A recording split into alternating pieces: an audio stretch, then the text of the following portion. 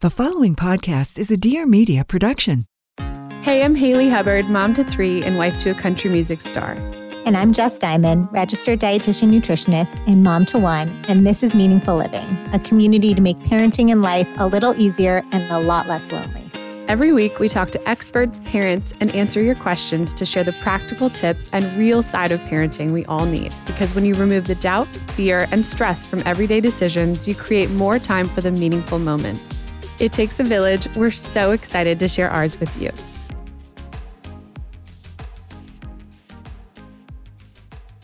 I was at dinner with a friend last night and we talked about eating disorders. And I guess that I've always categorized them into two things, bulimia or anorexia. And it dawned on me last night that there's just such a spectrum of eating disorders. They're anything from binging and feeling extreme guilt afterwards to looking at food and feeling guilt or shame to bulimia, anorexia, and most people probably have some form of an eating disorder. And it hit me last night. I was like, I know a lot of people struggle with this, but I think really a lot of people do. And it's inevitable in our culture. We grew up in it. And most people probably have no idea because we're so used to speaking this language. And we've all heard it. Most of us have said it. Oh, I shouldn't eat that. Or I'm going to need to work out now. Or is it worth it? Why did I eat that? I need to go on a diet after this. I'm going to be good tomorrow. Like, Jess, you can probably add some in there that you've heard. The list goes on. And I know we've all heard it. And so today, I'm really excited to dive into how to indulge without guilt and have a healthy relationship with food. And so I want to dive into these questions with you and pick your brain about it, Jess, and then just share a little bit of my own personal experience. Yes. So you just hit the nail on the head because what you're describing is diet culture. And there are eating disorders which meet the DSM criteria for it. But then there's also a lot of disordered eating. And disordered eating is what most people experience. And disordered eating is this viewing food as good and bad or right and wrong, and being in a culture that values thinness almost over anything else. And that is diet culture, and we're around it all the time. There are some statistics that really, I think, bring this idea home, which is 54% of women say that they would rather be hit by a car than be considered fat. And when I heard that the first time, I was like, that is right. Like, whoa. And it's dramatic, but it also just shows how much we value thinness over everything. If we get thin, what diet culture tells us is if we get thin, we're all of a sudden going to be happy. We'll get the career we want. We'll get the relationship we want. We'll feel good inside and out. Society will accept us. And that's not true. And it really starts early in our kids, right? There's some more statistics I'll throw at you, but 40% of girls age 5 to 9 say they wish they were thinner. 5 to 9? Those are the statistics that 5 to 9-year-olds, Haley, 5 to 9, 40% of them say that they wish they were thinner. A third of third graders say that they're already afraid of being fat. This is starting. Diet culture is all around us, and our kids are hearing it, and they're hearing it early and earlier and earlier. So I'm glad we're tackling this. And I know that you have so much to add here, going through it. And I like that you said that so many of us experience it because a lot of us feel shame to even admit when we have those thoughts. Right. And I want to pick your brain on language to stick to around food with our kids and language to really avoid if we can. And I know that we've talked about this before, but I just feel like it's really important that we revisit this and just let's not say that. Let's try and say this more. And it's always been a goal of mine to have our kids grow up with a healthy relationship with food. And over the years, I feel like I've really gotten there. It was like 6 months ago, I had a moment where I felt this guilt after eating. And I remember it because it was like, whoa, I haven't felt that in so many years, which made me feel good because I was like, wow, I've really overcome a lot of this. But it was like crazy guilt. Tyler and I talked about it afterwards and I was like, this is so weird. Like, I ate this thick pizza. I thought I ordered a thin crust pizza and it came out this thick pizza, but I was so hungry, so I just ate it. And afterwards, I was so mad. I was like, I don't even like thick pizza. Why did I eat this? Oh my gosh, I feel sick. Oh, like, I wish this was just out of me. It, like all the things hit me, and I was like actually mad at myself. And that has not happened in so long, but it's taken so many years to get to that, but it still happened. Haley, like that, I mean, that's obviously old eating disorder speaking, but really much more like diet culture speaking. And it's not, the goal is never to fully get rid of it. The question is, did you act on it, right? So you felt that guilt, and then what happened for the next day or 48 hours or 72 hours, right? Was there purging involved? Was there like this guilt that carried into other days, or were you able to break that pattern sooner after talking through it and kind of being honest about it? Right. Yeah, that's a good question. No, I was definitely able to recognize it, which was huge. It was like, okay, I acknowledge like what is happening here. Someone told me a while ago that the guilt that you feel after eating that food, whatever it is, whatever you consider as quote bad, is worse than the actual food you just ate. And that has stuck with me. And like, I don't know what it was, but that shook me, and it almost like flipped a switch for me. And it was like, all right, I'm not going to go that route anymore. So here's a thing that just is mind-blowing when I think about it, is that when we label food as good and bad, like there aren't good foods, there aren't bad foods. Like we need to stop labeling them, because when we label them, when we eat them, we either feel that way. We are using these external forces to feel good or to feel bad. So we're fueling that shame. Not only is that shame unhealthy for us, but because we're looking at it as a bad food, when we consume it, we're then making ourselves so much more unhealthy, because now we just started this shame spiral. I know. And then it's never ending. And then you're like, oh, I have to do something about it. And so whether someone, overworks out or has bulimia or does whatever, it's just like, it's this cycle.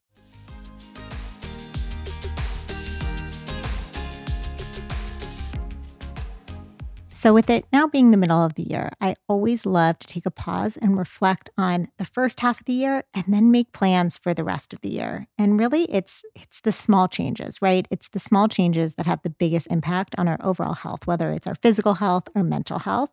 So something that I have been focusing on for me and my clients is their vitamin regimen, which is why we are so excited to have partnered with Ritual, because Ritual makes such incredible vitamins on so many levels. So vitamins are something that's really in my wheelhouse as a registered dietitian, and there's a lot to consider when finding the right vitamin, right? So whether it's the quality of the ingredients, the nutrient profile, meaning what's actually in them, or how manageable they are to take. I mean, they need to be manageable if we're going to be consistent with them, which is so important. And Ritual checks all of the boxes. And vitamins are something most of us really need to think about taking, because over 97% of women, 97% aged 19 to 55 are not getting enough vitamin D from their diet alone. And 95% are not getting their recommended daily intake of key omega-3s. I've actually been taking Ritual's Essential for Women 18 Plus multivitamin since I switched over from their prenatal. And you guys, it's amazing. It's formulated by lots and lots of research to help fill in the nutrient gaps in our diet of women ages 18 and older. So you're really getting what your body really needs to support so much, whether it's your brain health, bone health, blood health. It gives you antioxidants. You know, I'm not a salesy person naturally, but when I find something that's great, I get so passionate about it, and Ritual is one of those companies. And if you're ready to discover your new favorite multivitamin right now, Ritual is offering our listeners 10% off your first 3 months. Visit ritual.com/living and turn healthy habits into a ritual. That's 10% off at ritual.com/living. Take this as your nudge to try them. I promise you, you're going to thank us. Hey friends, my name's Olivia Perez, and I'm an entrepreneur, journalist, and the host of the Friend of a Friend podcast. Every Monday, I meet with some of today's youngest and brightest entrepreneurs to make space to tell their stories and shine a light on who I believe to be the next generation of luminaries. I'll interview up-and-comers and game changers, from brand builders to personalities, activists, artists, and thought leaders from around the world. Each episode lets you be a fly on the wall during one of the greatest pep talks. like a conversation between you and a friend or a friend of a friend. See you there. I do not want that for our kids in this next generation. And I just want to stop all that talk as much as we can and even shift, like, when we hear it, how do we say something? Because it's not intentional. When we hear another parent or another caregiver say, oh, you shouldn't eat that, that's got lots of sugar in it, or, whatever it is, how do we shift that narrative for the child, but also for the parent without putting shame on the parent then? Totally. So let's tackle all of this, because this is probably one of the most important things we can do for our kids. And I go back to those statistics when I think about it, because we do need to stand up for them, right? There are certain times in parenting when we can keep our mouths shut and it's okay. They're exposed to lots of different things, and like, we don't have to say anything, and that's okay. And parents can parent differently. And there are some situations where you'll keep your mouth shut when a comment happens like that and you process it with your kid later. But if it's coming from someone close to you or someone that's like around them a lot, whether that's a friend you hang out with all the time or family or whoever, in a kind way, you can say something. And I think it's always best to bring it back to yourself. So like in your situation, I would say, you know what? I'm so sorry. And this is not meant to be criticizing whatsoever. I grew up with an eating disorder and I really have devoted my parenting. I don't want the same thing for my kids. And I just know the little comments here or there really make a difference for them, is what I've noticed.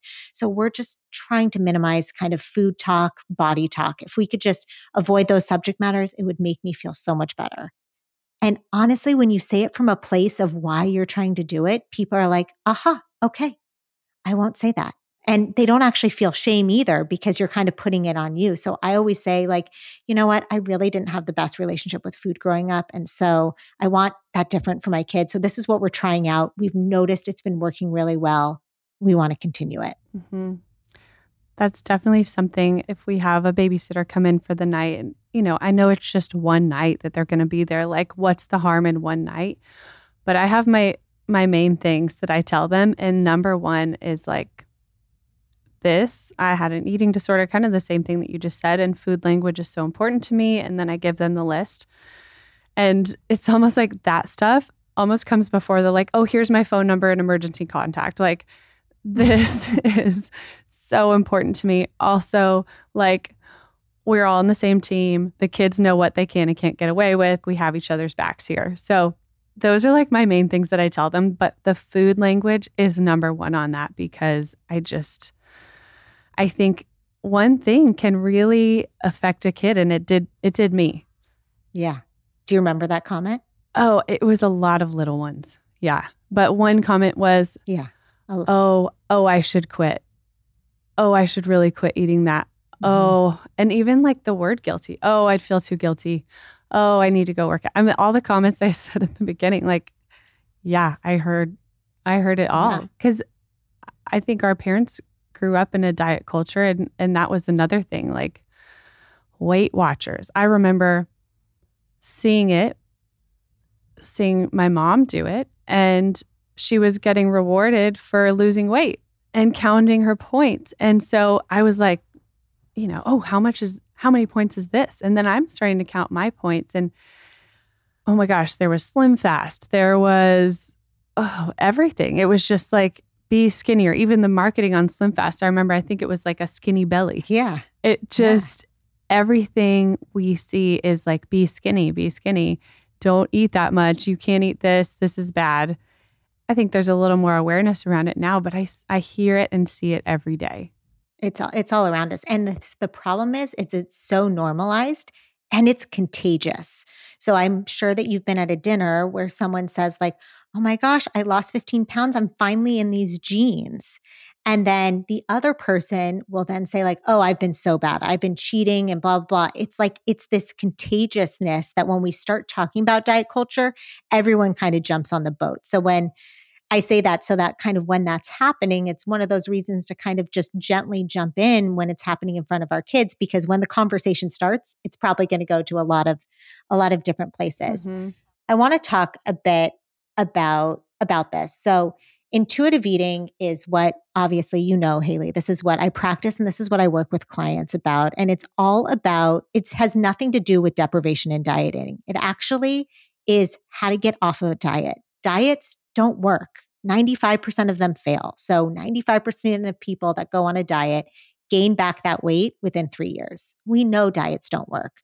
The problem is our society tells us diet work. And so what we really want to do is come back to like our internal signals, relearning our bodies. But why I do what we do, why we've done Meaningful Living is that kids are born intuitive eaters.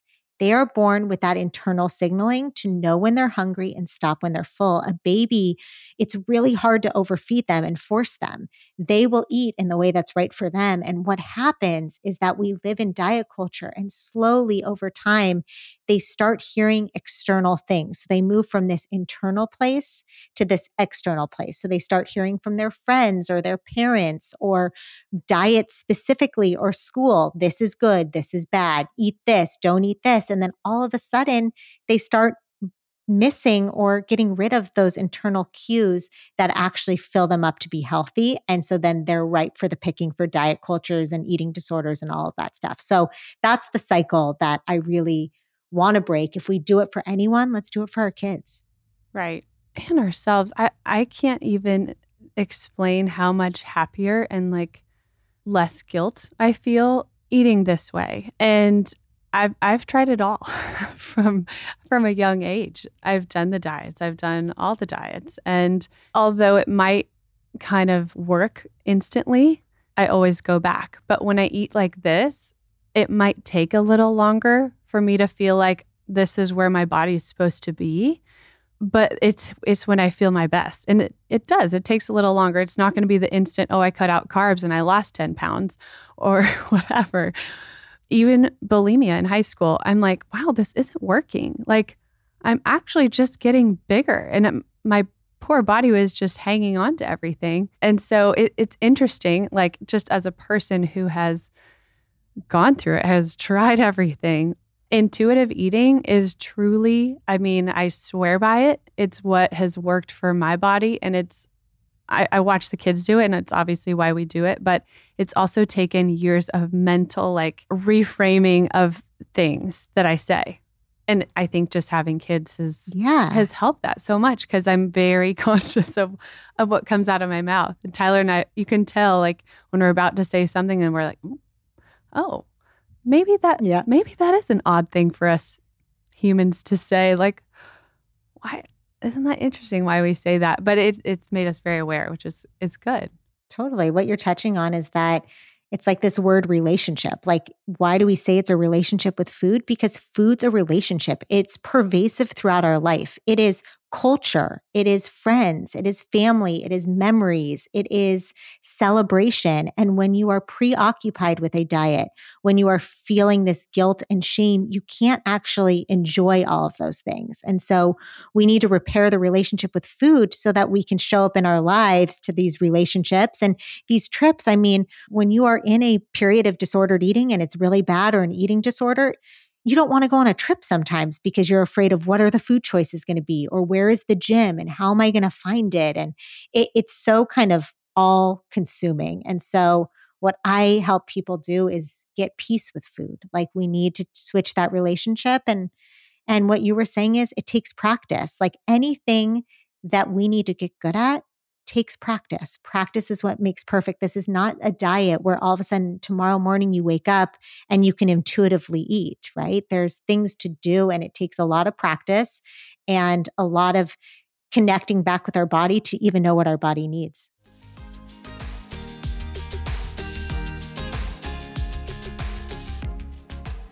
I can't actually believe it, but back to school is here, which means time is becoming really scarce. So we partnered with Once Upon a Farm to bring you amazing snacks and meals that are as convenient as they are nutritious. If you've followed us, if you've taken our baby solids course, you know by now we love Once Upon a Farm. Honestly, everything. Their mission, their products, Everything about them is amazing. And so we are so excited because we've got a coupon code for you guys to try them out. Once Upon a Farm is the leading baby food and kids snack brand, offering organic, cold-pressed fruit and veggie pouches, dairy-free smoothies, overnight oats, plant-rich meals, and so much more. They're made with whole farm-fresh ingredients and no added sugars, concentrates, or artificial anything. They have a subscription offering that is completely customizable, so you can pick and choose from their wide variety of blends or meals and switch it up before each delivery, which I love. They're nutritionist approved. I fully approve these. We use them in recipes, on their own. We add it to yogurts, you name it. Once Upon a Farm is a staple in our house, and it just feels really nice to have a convenient option that I also know is not compromising the nutrition of the product. So you guys, they're found at retailers nationwide and online. Get started today and enjoy an additional 35% off your first subscription order. Use code LIVING at onceuponafarmorganics.com. That's onceuponafarmorganics.com. If you're looking for convenient food options, go check them out.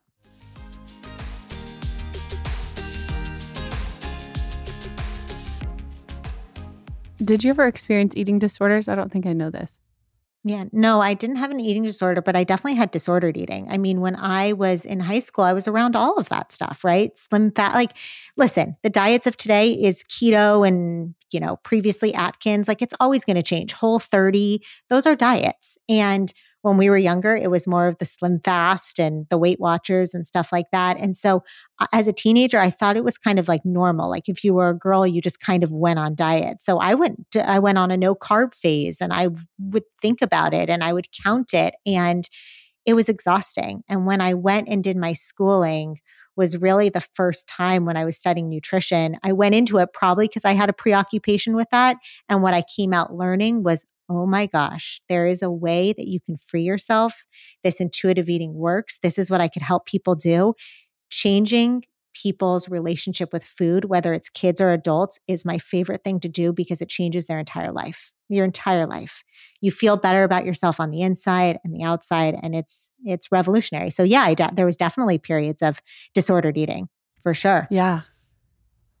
I mean, I don't know who hasn't really, it's something that's so ingrained in our culture. Yeah. Okay, so a question that we've been asked before on our posts is, how do you indulge without guilt? Yeah. So it's 100% possible, and it's a process, right? It takes practice. It takes some time. And I think the first thing to do is we need to stop labeling food as good and bad, because if that cookie that you are wanting to indulge in, you have labeled as bad, when you have that cookie, you feel bad. First of all, you're not enjoying it. You feel bad for eating it. You feel overindulgent. And the truth is you're going to most likely overeat that. So that's the first thing. I think the biggest principle that I always say is that the more you let yourself eat the foods you crave, the less your brain obsesses and craves them. So the truth is, how do you start to break this? I mean, obviously there's 10 principles of intuitive eating and you can really work on it. But the first thing is to give yourself permission to eat, stop labeling foods, and have that pizza. And you know what? You may overeat that pizza and feel really full. The next time you do it, then have a little bit of less of that and add a salad or some vegetables to it and see how you feel. I mean, Haley, that was our whole connection, is I was teaching you some more like intuitive eating things, right? Like if I told you, Haley, you can't eat that quesadilla you're craving, I knew the second I left that room, all you were going to do is dream about that quesadilla, want the quesadilla, feel guilty when you ate the quesadilla. But the truth is it's not about eliminating these bad foods. It's about enjoying the foods that we're craving when we crave them. And the thing everyone always says to me is like, if I start intuitively eating, like I'm going to just crave cupcakes all day long. That's all I'm going to want. All I want is cupcakes, and I'm not going to be able to stop eating them. That's not true. Intuitive eating is all about kind of combining our knowledge with our emotion together. And and our bodies, like our internal cues. And the truth is that your body wants to be nourished. And when you can get rid of those external diet talk, the good and bad stuff, let go of that and go into the internal, you can enjoy foods you enjoy and enjoy them when you're eating them and not wake up the next morning and run to the gym and be filled with this guilt. Yes. And I think there's such a difference between feeling guilty about what you're eating versus like, I want to educate myself on what my body might need right now. Right? Like there's a difference there, Yes, right? Because I think I don't want people to then feel guilty about, well, I've been doing research on like, I'm trying to see what my body needs. And I feel like that is important to like, okay, how can I feel like my best self? And we shouldn't feel guilty about that. And like, what should I put in my body for that? Because I also think that's fascinating. And like, totally, we do want to feel good ultimately. And food is a big key to that. Exactly. It's all about getting into our internal cues. I mean, I'm a dietitian, so obviously there's a difference between broccoli than there is a cupcake. But if we demonize the cupcake, and we put this broccoli on the pedestal, what's going to end up happening is we're going to overeat the opposite of what we want. And I think it's important to start to learn to see how you feel. Most people are so out of touch with hunger and fullness. They do not know when they're hungry. They usually eat when they're ravenous and they overeat, and they don't know when they're full. Like those simple cues that our kids are born with, us as adults, a lot of us don't have it. And so it's about relearning that. And when you're learning that, you see how broccoli fuels your body different than a cookie does. And the truth is, you're not going to want a cookie for breakfast, lunch, and dinner every day when you give yourself that permission to enjoy it and have it. So what are a few phrases that you really stick to around eating? And then a few phrases that it's just like, let's try to not say that. Yes. So I never, ever, ever say, like, I really, really try. This is one of those that's like you, it's like hard line. I really don't want to say it. I don't label food as yummy, good, yucky, bad, dessert, treat, special. Things where we're labeling the food, not of what it is. I just say, what is on the menu? It's broccoli. I don't say it's good for you. I don't say a cookie, it's dessert, it's a treat. I stop labeling foods with kids. And then the things that I do say is I focus on having conversations with them outside of food.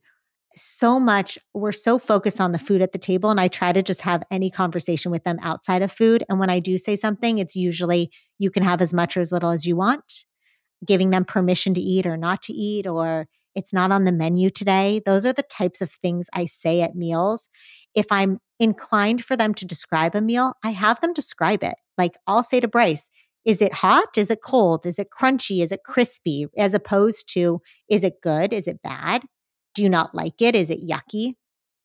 So those types of things. And then I think it's important, Haley, me and you have talked about this a lot, but it's really important to rephrase, I think, how we talk about our kids, like to our kids about our bodies, because it's not just food, it's body talk.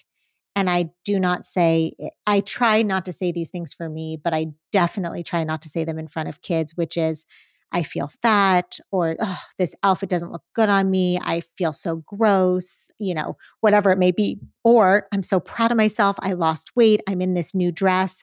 Anything where we're kind of talking about our weight, I try to stay away from that and compliment myself on the inside. And it helps my mental health too, as opposed to saying like, my arms are so big or whatever. It's like, I'm so happy I've got such strong arms that I can pick Bryce up. I'm so proud of that. And those are the comments that I say in front of kids. And like everything we talk about, Haley, I think we can redo this through our kids. And whenever I make those comments when I'm saying it in front of Bryce, I feel better about myself too. Oh, it's so true. It's a win-win.